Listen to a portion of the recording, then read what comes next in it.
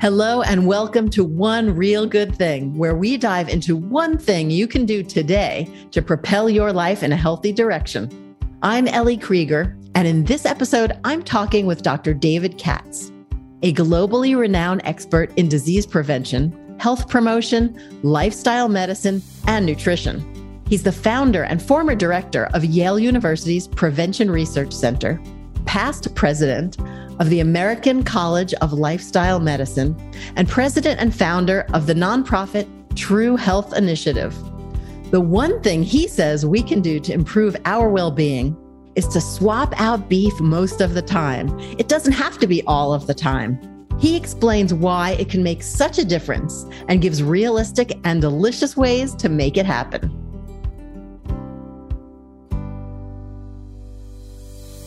Dr. Katz, thank you so much for being here today. It means a lot to me. Well, Ellie, it's such a pleasure. Thank you.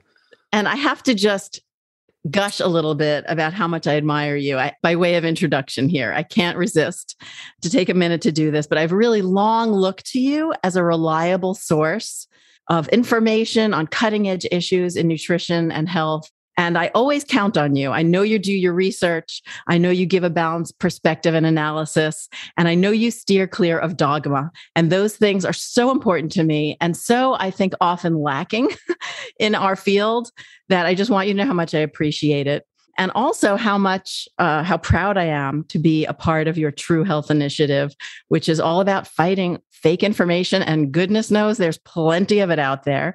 But also it's about highlighting consensus among health experts, among the many health experts. And there's so much consensus. And I don't want to get off track talking too much about that. Maybe we can come back and talk about that another time. But I just wanted to put it out there for people to check out the True Health Initiative website, which I'll have a link to on my website. So excellent, Ellie. Well, first of all, thank you for the very kind words.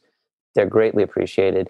We're really proud to have you on the Council of the True Health Initiative. I think you represent beautifully everything we stand for. And as you say, there really is tremendous consensus among genuinely expert, genuinely sensible people about the fundamentals of food as medicine, diet and lifestyle for the addition of years to life, life to years. And by the way, for helping to save the planet too, all of that. And yet that very rarely gets attention in pop culture because discord is much more tittillating. It's much more entertaining to bring on two experts who don't agree about anything or seem not to. But you dig beneath that superficial layer of argument and say, what are the fundamental components of a healthy, balanced, sustainable diet, good for lifelong vitality, and massive accord around the world. And very proud to have you as part of the group representing that. So thank you. Thank you. And I think one of the things that more and more people are agreeing on is your one real good change that you've highlighted that we're talking about today. And that is to swap out beef most of the time. And you say that this is critical, and I agree, for both personal and planetary health, which are integrally entwined. Can you enlighten us a little bit more about why this is such an important change to make at this time? Let's do it now. Let's do it this week. Let's do it today. Yes. And, frankly, it's a really important issue this time. What's good or bad about nutrition is always bounded by prevailing epidemiology and context and the specifics of a population.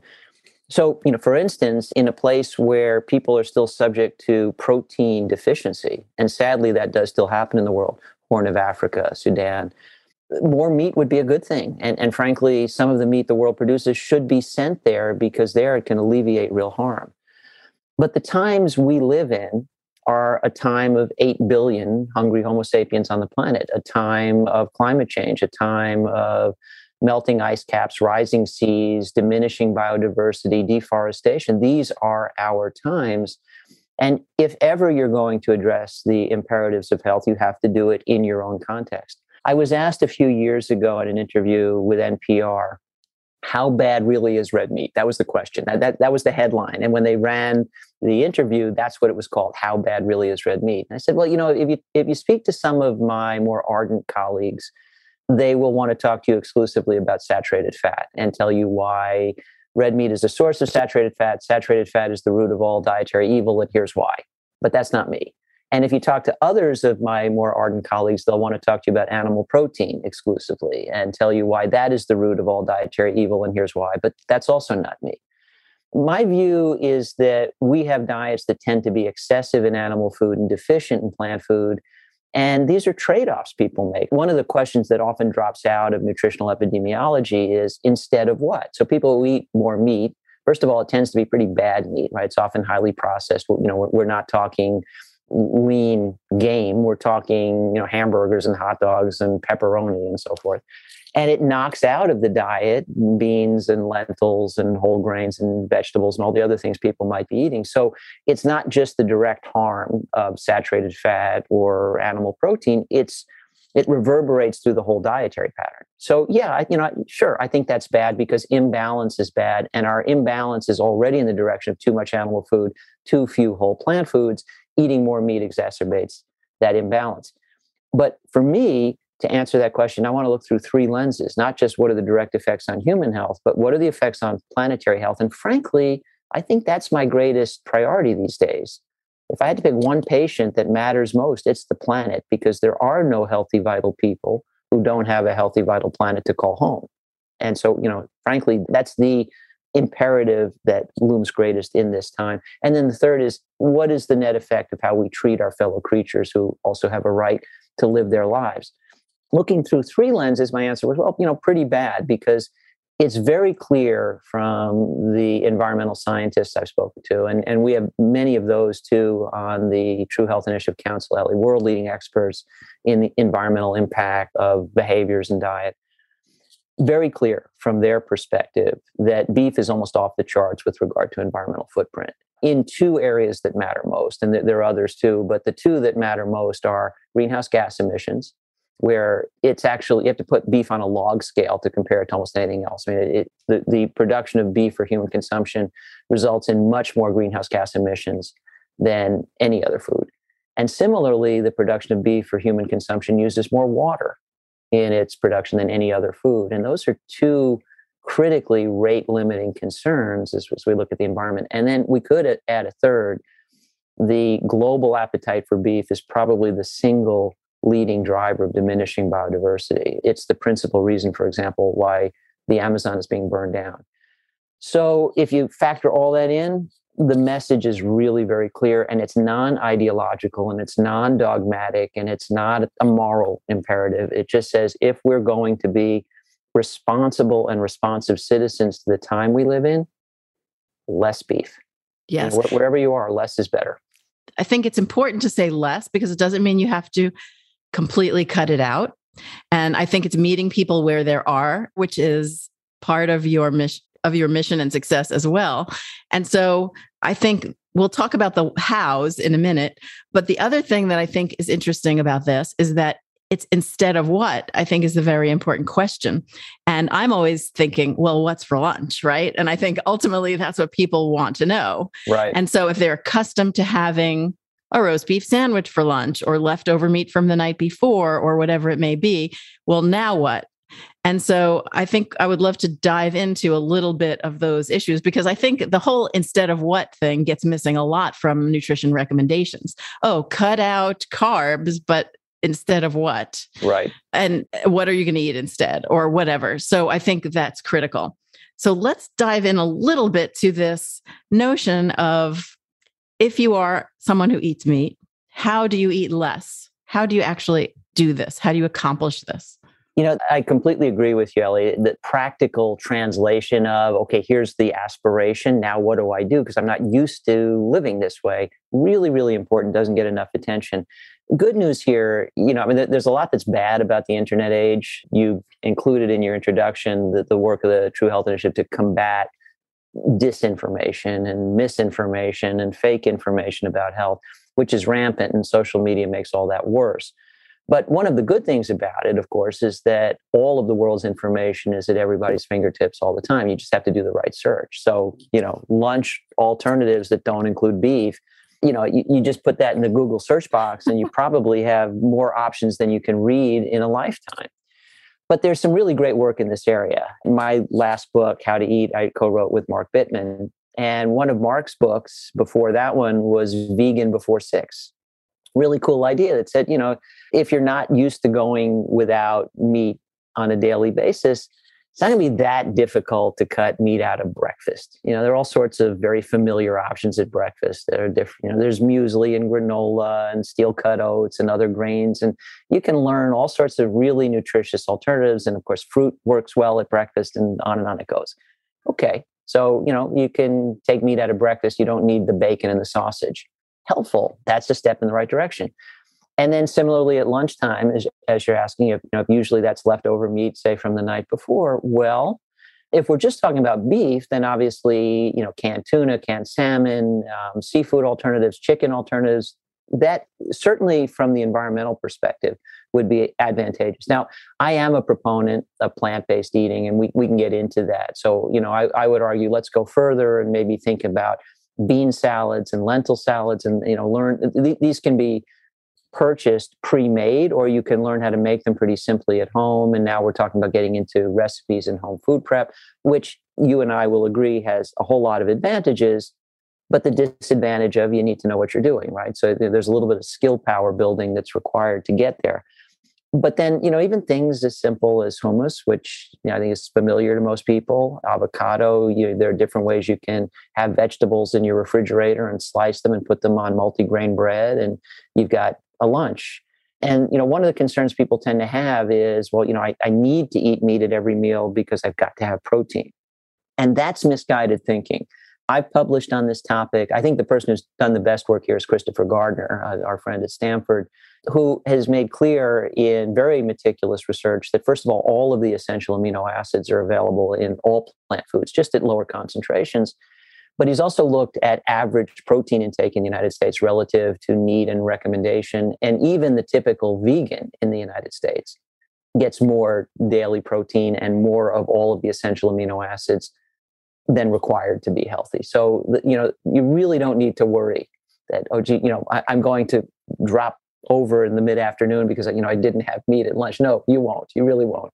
So I think it's a combination of getting past the folklore, empowering people with options. The other thing I would mention is Susie Cameron has done really nice work. One of her books is OMD, 1 meal per day, go plant-based. So, again, you've got people like Mark, who, fantastic culinary expert and a great writer, and people like Susie, who's, very passionate on environmental issues, who have collected these recipes for you. And Ellie, I'm sure you can name some more.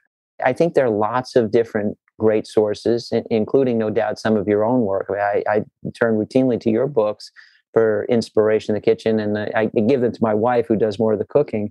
But I really don't think there's any shortage of options. I think what it requires is a willingness to make the transition, to say, I like eating beef, but I'm willing to eat less because I look around and I see the current reality. And I want to be part of the solution rather than part of the problem. And to be part of the solution, less is better.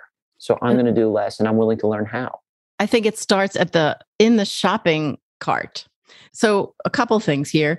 Love your suggestions. I, by the way, have so many plant-based and non-meat lunch options, dinner options in all of my books, and free on my website as well. So in the shopping cart, like you say, fish of all kinds, whether it's canned fish like tuna or salmon, fresh fish, frozen fish. So making sure those things are in your shopping cart, because you tend to cook what you buy, right? So starting there.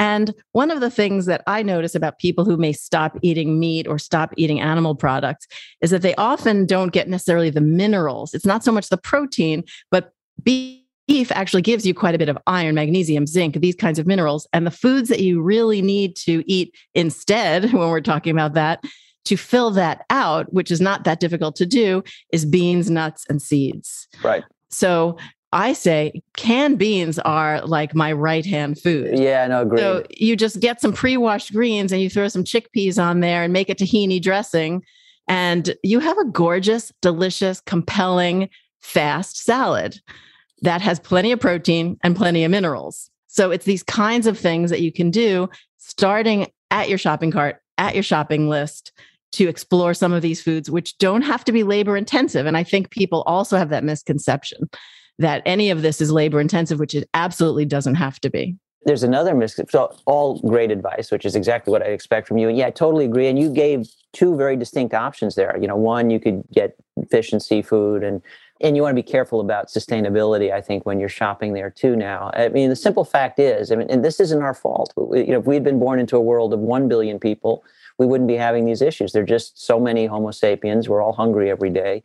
The impact we have at scale is now earth-changing. We are in the Anthropocene, the age of the influence of humanity on the planet. We all have to accept that reality. But you gave great options that involve fish and seafood, alternatives that were plant-based. Totally agree.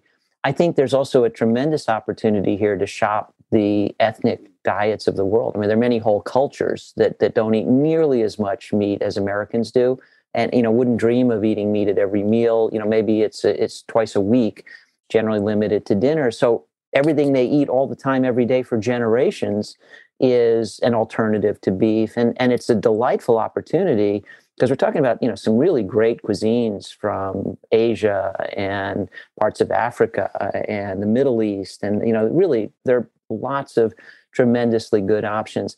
But the bit of folklore, Ellie, that I think is in the mix here, and by suggesting, greens and throw chickpeas over it, you're addressing this. There's the prevailing notion and a lot of talk in our circles, when you deal with academics in nutrition, that healthy eating is always more expensive. And I've argued for years, no, not true. It's just, frankly, people don't know how to do the less expensive version of healthy eating. For instance, everybody who complains about the cost of food buys hamburgers and steaks. They're spending money on deli meats. Those are much, much more expensive than beans and lentils. Beans and lentils are the unbelievable bargain of the food world, arguably among the most nutritious foods in the world, incredibly sustainable, because they're really minimal environmental footprint. And oh, by the way, much less expensive than what they can substitute for. So, if you eat less beef, more beans, better for you, better for the planet, and better for your pocketbook. I mean, triple win. Totally. I try not to be evangelical about anything, but I have to say I am a little bit evangelical about beans and lentils. Yeah, same here. It's really hard not to go there. But I think it's justified. Yeah, I mean, Dan Buettner is too. For those who don't know, Dan's the author of the Blue Zones, and he characterized those for us. And looking at the very diverse diets of these 5 populations around the world, one of the most salient commonalities is lots of beans and lentils. So Dan tends to preach the same gospel. Yeah. So we're talking about reducing the number of meals that you have per day or per week with meat in them. And then we're also, another way to do this is to just use less meat, use meat more of as a condiment in a dish. So for example, a stir fry where you're putting a little bit of beef, maybe 2 ounces per person, and each person gets some beef in their dish. But then I have a beautiful recipe where you use edamame and lots of green vegetables and a small bit of meat in there. So that's another way to sort of tackle this. If you have, like I do, my husband, he's finally coming around to this, but he's, Midwestern and had meat, grew up having meat at every meal. Potatoes, yeah. And feels like if I give, really until sort of recently, felt like if there wasn't meat there, then, well, this is just the side dish. Where's the main? And finally, he's really coming around to that. But doing something like one of his favorite dishes is a bean soup, a white bean soup. And then you put a little ham in it and he's happy. But literally, he's probably eating 1 ounce of ham. It's a garnish. It's a great comment for a number of reasons. First, to be clear, if we're going to have any meaningful impact on reducing beef intake, it has to be among people who eat beef. I think one of the problems in the vegan world, I have many colleagues, dear colleagues, respected colleagues who are ardently espousing a vegan diet, a whole food, plant-based diet. And frankly, I'm very much in that camp. But you're preaching to your own congregation all the time. Everybody's already practicing that religion. If all the world's vegans suddenly stop eating beef, it's the sound of one hand clapping, right? No impact, zero. So, absolutely, the messages here have to be tailored to people who like beef, eat beef. Okay, so how can we accommodate you? And we'll get into some other options too, because it's a whole new day now with plant-based meats. But I completely agree with you. We should be thinking in terms of tactics, because when you speak tactics, you're saying you can pick what works better for you. For some people, okay, yeah, I love the idea of just, I used to eat meat at every meal, but I don't really need it at breakfast and I can do fine at lunch. I'm going to only have it at dinner. Well, you've just potentially reduced your daily meat intake by half or more. And thank you. You're contributing to the global effort to reduce beef intake that's critical for the health of the planet. If you say, I only ever ate meat at dinner, but what I'd be willing to do is reduce the portion and, add in more of A and less of B for beef and just kind of reformulate my recipes a little bit. It's a different tactic, but thank you to you too, because you're also essentially joining the team Earth and doing what's necessary for the planet. In terms of the degree of reduction required, Elliot, it is important people understand the Eat Lancet Commission report on food, people, planet. Very scholarly work. It was commissioned by the Eat Forum, run by Gunhild Stordalen in Norway, but in collaboration with the prestigious Lancet Medical Journal, and a number of leading scholars were involved, environmental scholars, nutrition scholars like Walter Willett.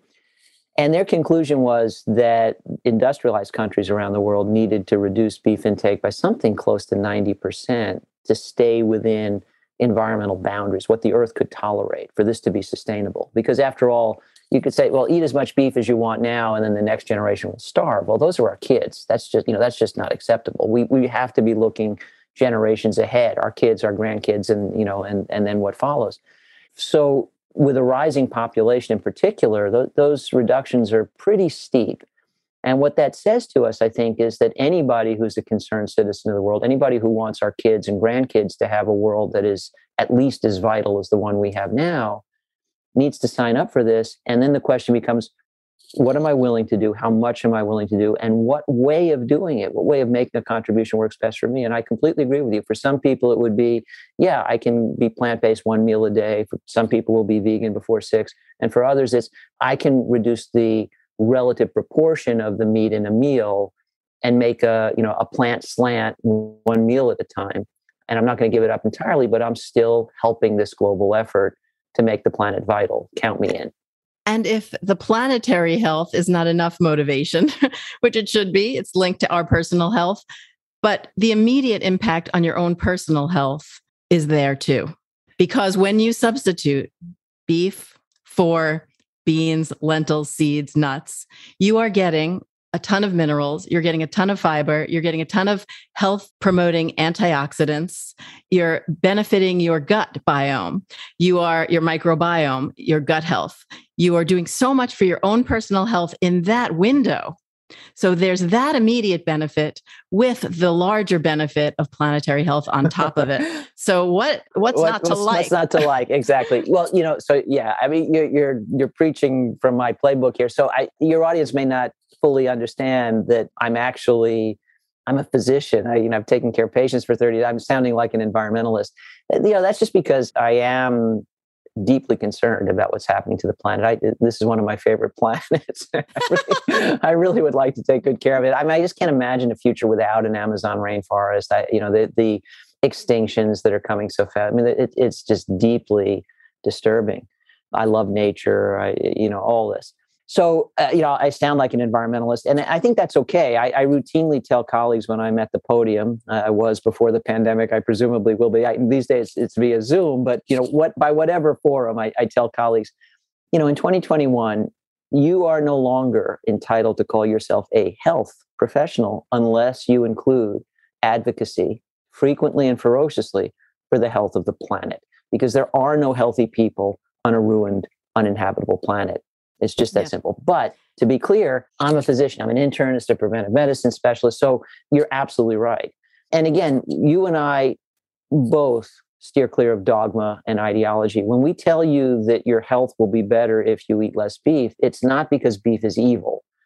It's because our diets are animal food excessive, and imbalance is bad for human health. If you were to pick the one word that best defines eating well or doing anything well, it's balance. You want to be in balance with your native adaptations. So, for example, lions are in balance with their native adaptations when they only eat meat. They are obligate carnivores. And my horse, Troubadour, is in balance with his adaptations when he eats oats and grass and hay and never needs to see a piece of meat. We're omnivores. We have choices. But the native human diet was very rich in a wide variety of plants and all these minerals and micronutrients you're talking about, and antioxidants and fiber. We're adapted to a very high intake of that, and the modern diet doesn't provide it. So if you move in that direction, you're moving in the direction of our native balance. That's always a good thing. And I think it's really important, Ellen, you did a beautiful job of characterizing this, that eating less beef is not just about what you're taking out of your diet, but if you have a certain number of calories, that's all the energy you need every day. If a certain amount of that is made up of beef and you shrink that, you're making room for, well, yeah, you could put in jelly beans. That would be a bad idea. But if you put in beans, lentils, more vegetables, nuts, seeds, everything you're adding is bringing you in the direction of a healthy balance. Everything you're adding is contributing a wealth of nutrients. And to be clear, I think it's really important people understand this. Objective measures of diet quality are available, and they robustly track with the risk of premature death from just about everything and the risk of total chronic disease. So all these shifts we're talking about absolutely bring the promise of reducing your risk of all the bad stuff we don't want to have happen to us. But the magnitude of the benefit is incredible. We also have evidence spanning 30 years that if you optimize diet and do a couple other things right, like don't smoke and make physical activity part of your daily routine, your lifetime risk of any major chronic disease can be reduced by a stunning 80%.